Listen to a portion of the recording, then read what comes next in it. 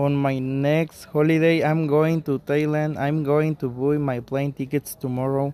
I'm pretty sure I'm going to fly into Bangkok on the 5th of April, and I'm going to stay in hotel in the city center. I'm going to visit all the important things.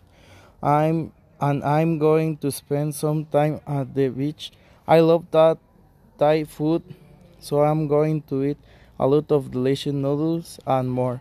After 2 weeks on the 19th of April, I'm going to fly home. It's going to be an exciting trip.